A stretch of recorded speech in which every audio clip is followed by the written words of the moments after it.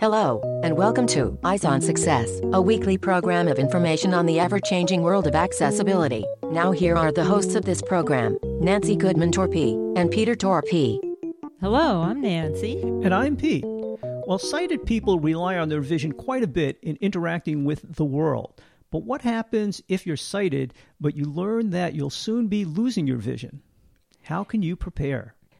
We'll be talking about preparations you can make in advance for the vision loss that you've been told to expect. And we'll cover preparing your home, using adaptive aids, becoming aware of your other senses, using accessible technology, and more. But first, for our tip of the week. This week's tip is prepare as early as you can.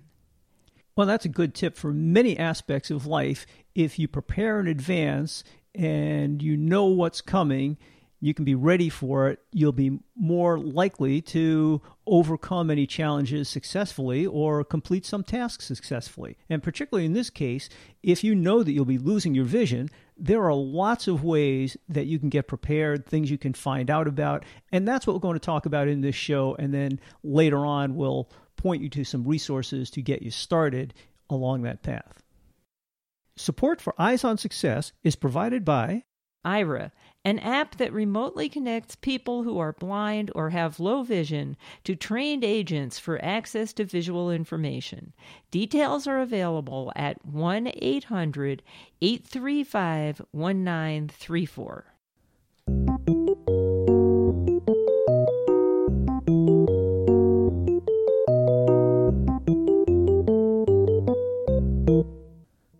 Let's start with a true story. Last month, an old friend who's fully sighted called and said his eye doctor had just told him that within 5 to 10 years he will be totally blind. And he phoned us to ask what could he do in preparation.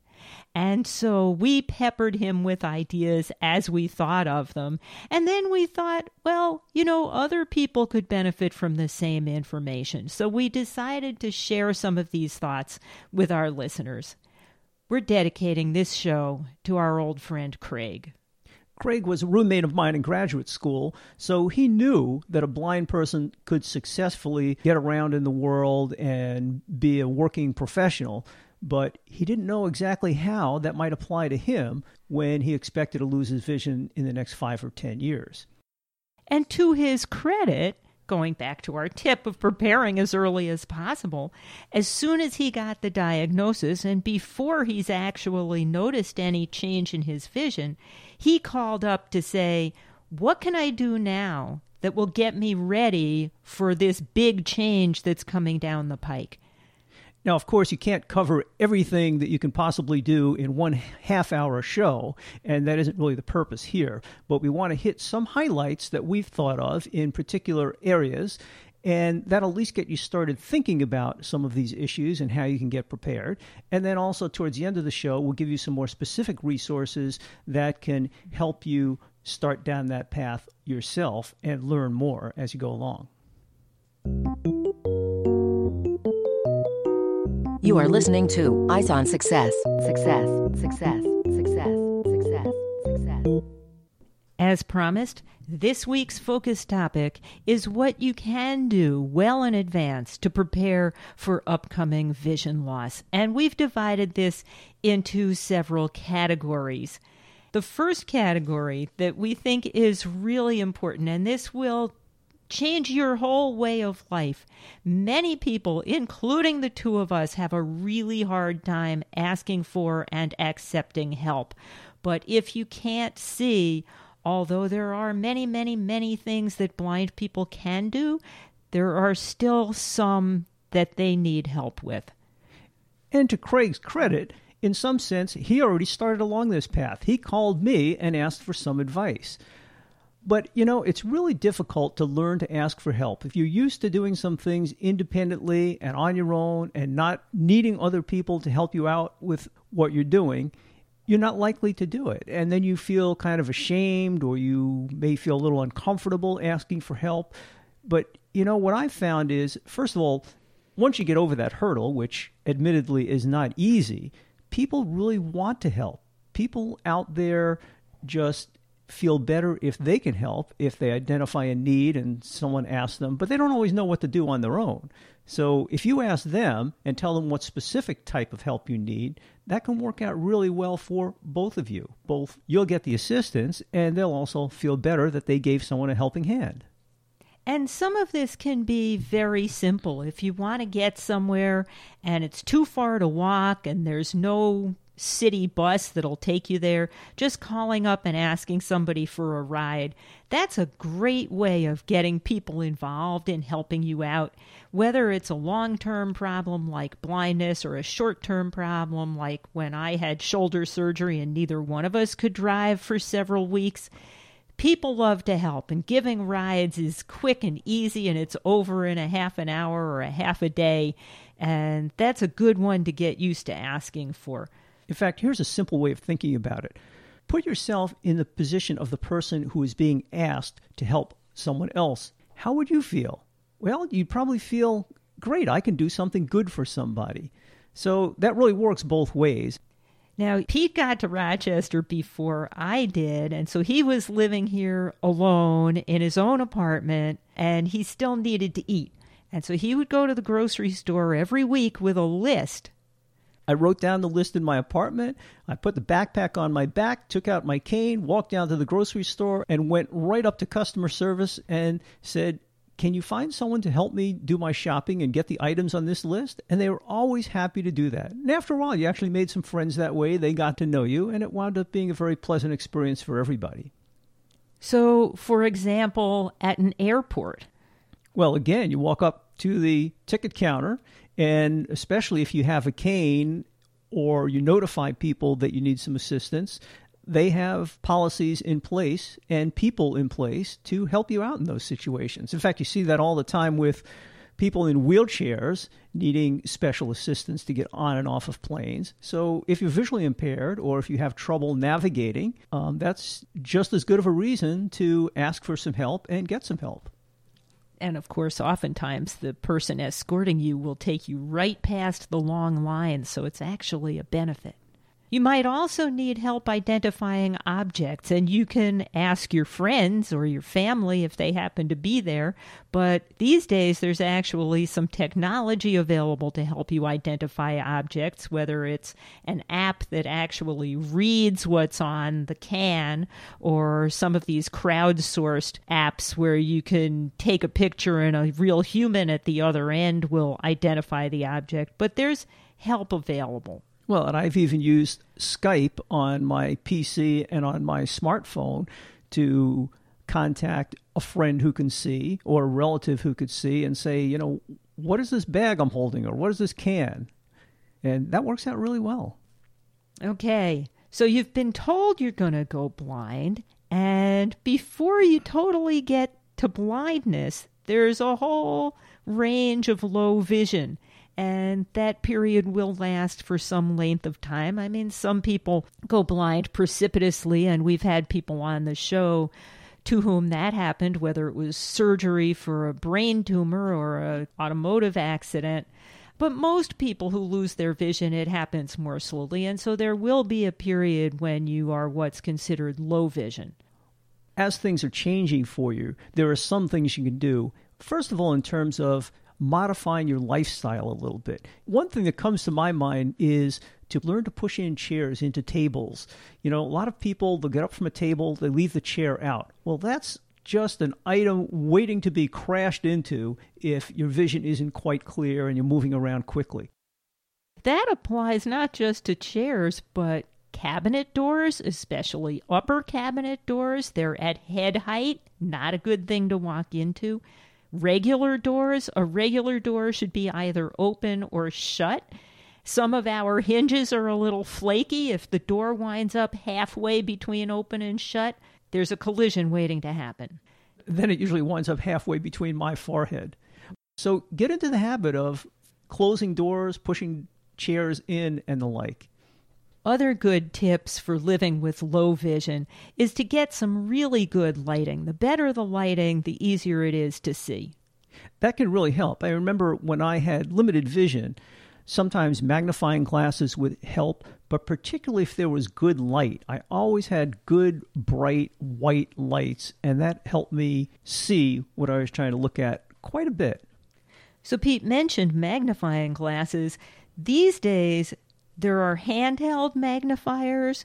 There are eyeglasses with built-in magnifiers, and some of them actually have kind of telescopic lenses, so they have significant magnification. And there's digital magnifiers that you can use on your computer or your smartphone or your tablet. So get used to using those and just increase the magnification as you need it. Other things that might come in handy while you've still got some vision is large print reading material, and that's available at the public library as well as at many bookstores. And with e-readers, you can adjust the size of the print to however big you need it. You know, in fact, I remember going down to the public library, and they used to have their book sales to raise money at the end of the year. And my mom, as she was getting older, she loved to read, but she didn't have any specialty glasses or magnifiers. She just was very reluctant to use those aids, despite much advice from me. But anyway, we'd go down to the public library, and for very inexpensively, we'd find hardcover books with very large print and lots of contrast, and those were a lot easier for her to read. We never told her they were used from the public library. We did not. She thought we were sports. But the library does have many large print books, and you should ask the reference librarian about that if that would make things easier for you. You should also know that there are all sorts of adaptive aids available, and we will get into resources where you can find these things. But as your vision is failing, if there's something you like to do that involves reading, you can get large print cards, large print games, large print books. If you like to sew or you like to knit or you like to cook, there's all sorts of aids available that will just make it easier for you as your vision is failing. Well, in fact, we did that for your grandmother as she got older. She didn't, again, use any specialty aids or anything, but you know, we knew it was difficult for her to see some things, and we got her a set of large print playing cards. And then she was able to more easily play bridge with all of her friends, and they all enjoyed that. Right. The next category we'd like to talk about is getting used to doing things in non-visual ways while you still have some vision. It's easier to learn some of these techniques if you can supplement what you're learning with what you can see. One of the first things you want to take care of is where you're living. Now, Craig is lucky because he lives in a house that's easy to get around. It's on a street with a sidewalk. It's a short walk from the center of town if he needs to go to a store. It's on a bus line, so he can stay where he is. But at least in the United States, so many people live in rural areas or in suburbs, and it's just plain too far to walk anywhere, and there isn't mass transit available. If you're one of those people, you might think about moving, and you might think about moving while you can still see so that you can learn your way around your new home and your new neighborhood. In fact, when I first came to Xerox, they had a housing placement service to help you find a place to live. And of course, they wanted to put me pretty close to work because that would be easy for a blind person, but that was in the suburbs, and there weren't sidewalks and easy places to walk to. So I specifically found a place in downtown Rochester where there were lots of sidewalks, good public transportation in terms of buses and taxis, and supermarkets I could walk to, and that made life a lot easier. Plus, the density of people there made it a lot easier for me to find rides to work and to carpool with other people. And in addition to where you live, the place that you live in can make a difference too. There are some houses that have many steps and up and downs throughout them, and that isn't necessarily good if your vision may be getting fuzzy and you may trip over a stair or something. So get a house that's easy to navigate around. That can also help out. So we talked about having a home that was close to mass transit. Well, if you're used to driving, get used to using mass transit. And in many locations, there's also paratransit available. That's a special service for people with physical disabilities. Visual impairments count. All you need is a letter from your eye doctor, and you can get some help with the form. They don't mind that. And then paratransit will provide transportation for you. So that's really handy, and you should find out about what's available in your community. And get used to carpooling. Get used to knowing which of your neighbors and friends may be going to certain places where you want to go and who you can rely on for certain emergencies. Okay, the next really important thing that you'll need to do by the time you've lost your vision is to be aware of your other senses. And if you still have some vision, this is a great time to learn how to do things using your other senses. You know, it's amazing. As we said early on in the show, sighted people rely a lot on their visual input. But I always tell people, you know, if you lose one of your senses, you still have 4 more left. And so it's your job to compensate using those other senses. And unless you're used to doing that, you'll think that those senses aren't very useful. But they are. You know, when I'm walking down the mall, I know when I'm passing the bakery. I know when I'm passing a bookstore. I know when I'm passing the candle store just by the smell. Use your ears. You know when you're in a big space, when there's a wall alongside of you, you don't even have to see the wall. Just things sound a little bit differently. Right. People who can see don't think about what it feels like when they're going down a flight of stairs. You should learn to feel what the last step feels like while you can still see where it is. And the last thing in this category is organize your house. Get yourself and everybody else who spends a lot of time in your home used to putting things where they belong. First of all, it's a lot less stuff for you to remember. But second of all, if somebody else puts something in the wrong place, you're never going to find it. But, you know, you walk into some people's houses and there is stuff all over the place. And, you know, that's okay if you can see and they can just gaze around and find where things are. But if you're losing your vision, first of all, you're not going to find what you're looking for. Second of all, a lot of these things can be real tripping hazards, or you may just break things that are in the wrong place if you knock them over or step on them. So that's real important to learn to be organized. And if you have some time to work on that before you actually lose too much of your vision, you'll be in a better position. Enough for stuff that you can do by yourself in your own home, taking care of your own situation. But you will want to identify some services that you will want to use. And again, it's easier if you find all of this information before you absolutely need it. So there is probably some sort of local agency for the visually impaired in your vicinity. It may be an official agency, it may be a volunteer group, it may be something through the local Kiwanis Club, it may be something through the government, but find out what it is in your area and find out how to get in touch with them and find out what services they provide.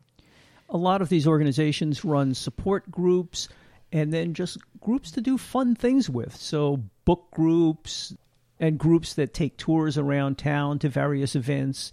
There are theater groups in town that have audio-described theater that you might be interested in seeing, where they give you a set of headphones and they'll describe what's happening on the stage that you may not be able to see so clearly.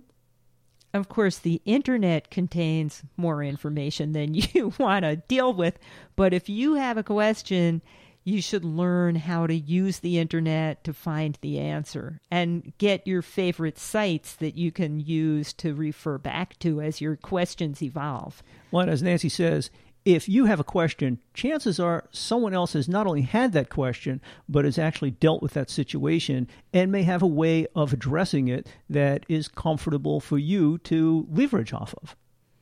And of course, you can keep listening to us. Tune into Eyes on Success every week. Another category that you're probably wondering about is technology. And of course, when Craig popped his question, that was the first thing Pete wanted to talk about, being a technophile and retired physicist. But the bottom line is, for the technology, what you need to know now is that there's an awful lot of technology available. But if it's going to take more than a year for you to lose your vision, it'll be different. It will probably be better by the time you need it. Well, and as Nancy points out to many people, in my case, I had some limited vision when I was younger. But as my eyesight deteriorated, the technology improved, thus keeping my access at a good level to everything I wanted to have access to. But a lot of the technologies I use these days just weren't available 10 or 15 or 20 years ago. So you have to keep an eye out for that and know it'll change. But there are technologies even these days that make life so much easier and access so much easier for almost any level of being visually impaired.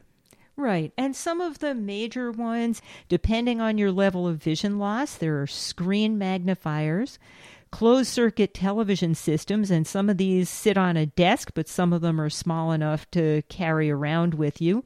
There's built-in accessibility and zoom features in pretty much every computer, e-reader, smartphone, tablet, etc. There are screen readers that will actually read what's on the screen out loud to you or convert it into Braille. There are telephone apps that you can use to identify objects or colors or whatever. Optical character recognition packages that will actually read a document and convert it into text. E-books and audiobooks. And in the next segment, we'll be discussing ways of keeping current on what's out there. Or some people are afraid of technologies or not comfortable with technologies, but there are many of these technologies at various levels of simplicity, from anywhere to simple to complex, depending on what your needs and desires are. So you may just want a handheld magnifying glass with a light attached to it, or you may want some sort of technical wizardry that'll take things to a whole nother level.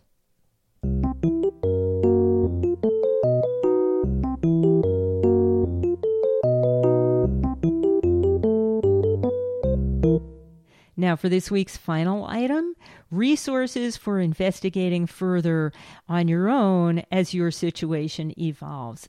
We would like to start with the American Foundation for the Blind's Vision Aware, including their Getting Started kit. They have a very extensive set of resources available on the net for a full range of visual acuity conditions and for the whole range of where you might be in the process of vision loss, anywhere from the beginnings to being completely blind. And it's very accessible. Their site is very well laid out, and there's many helpful hints about many of the tasks that you'll face in daily life. And in addition, they cover many vocations, many hobbies. There are sections on woodworking and knitting and reading and anything you can think of. And if you think of something that they don't have a section in, there's a place where you can submit a question, and pretty soon they'll probably be able to come up with some advice for you on that topic as well. In addition, the National Federation of the Blind has online a section of their website for those losing vision. The National Federation of the Blind, or NFB as many people abbreviate it, also has a lot of resources and groups for people in different professions and people of various interests. They have a group devoted to people who like to write, lawyers, and all kinds of other interesting activities. We mentioned a couple of specific resources that the AFB and NFB provide.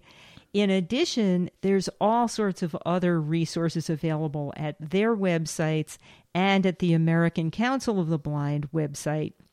And of course, they're all referred to by their initials, AFB, NFB, ACB. If you're in another country, you might be more familiar with the RNIB or the CNIB.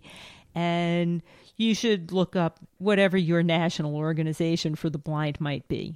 And that's a great way to get started. You know, you might be a little bit shy about talking to people in person or going down to an agency face-to-face and meeting somebody, but you can investigate a lot of this on the web, get a lot of information on the web, and then decide where you want to go from there. And in addition, in a much less formal setting, there are all sorts of peer-to-peer groups where people with visual impairments who are interested in a particular topic have set up a distribution list or a listserv or whatever you want to call it, and they communicate with each other. So there's a large number of blind people interested in ham radio, interested in music, interested in computer accessibility, on and on and on. Anything you can think of, there's probably a group for it, and Google can help you find anything. But Pete can give you some pointers on finding these. Well, yeah, you can search for a lot of those email forums on the web. Also, the NFB has a whole list of specialty forums for a variety of topics and interests. All these people are very friendly. You ask questions there, you'll often get a number of answers from people, and you can work out many issues that way and actually learn a lot. Plus, you might have some ideas of your own and be able to help out other people. So it's a two-way street. Now, if you're looking for something physical that you can use as a person with vision loss, whether it's toys or watches or kitchen equipment or white canes or on and on and on, there are several mail order houses from which you can obtain a huge number of aids. Our favorites are Maxi Aids, Independent Living Aids, and the LS&S group, and they all three have really good web presences. In fact, it's from these places that we found large print playing cards, Braille Scrabble so I could play with other people, Braille Uno when I used to want to play Uno with the kids, many other adaptive games and sports equipment like beeping balls, and there's just a wealth of information in those catalogs. And as we said before, you can listen to us. And we mentioned our resource quite a bit here. In fact, we gave you a number of resources throughout this show. And, it's difficult for people to write down all the web addresses and contact information. That's why we have the show notes associated with each show. And if you click on the link for our show notes for any episode, you'll find links to all of the contact information and resources that we talked about. So if you're looking for some of these agencies or some of these catalogs, go to our show notes and there it'll be. That's it for show number 1925. Next week on Eyes on Success, we'll be speaking with a blind disability rights attorney. Scott Labar has been blind since he was a youth, although he was mainstreamed in school all the way through college and law school. He is now an attorney who specializes in disability rights law, including issues concerning people with vision loss. He has worked for the National Federation for the Blind and was instrumental in negotiating the Marrakesh Treaty. If you have any questions regarding something you've heard about on the show or you'd like to share an idea for a future show, send an email to hosts@eyesonsuccess.net or call us at 585-210-8094. You've been listening to Eyes on Success, hosted and produced by Nancy Goodman Torpy and Peter Torpy and distributed by WXXI Reach Out Radio. Browse the full archive of programs, find instructions for subscribing to the podcasts, and much more at www.eyesonsuccess.net. You can also find us on iTunes and follow us on Facebook at Eyes on Success or Twitter at _Eyes on Success. We hope you will join us again next week for more information and updates on products for accessible living. Thanks for listening to Eyes on Success and have a nice day.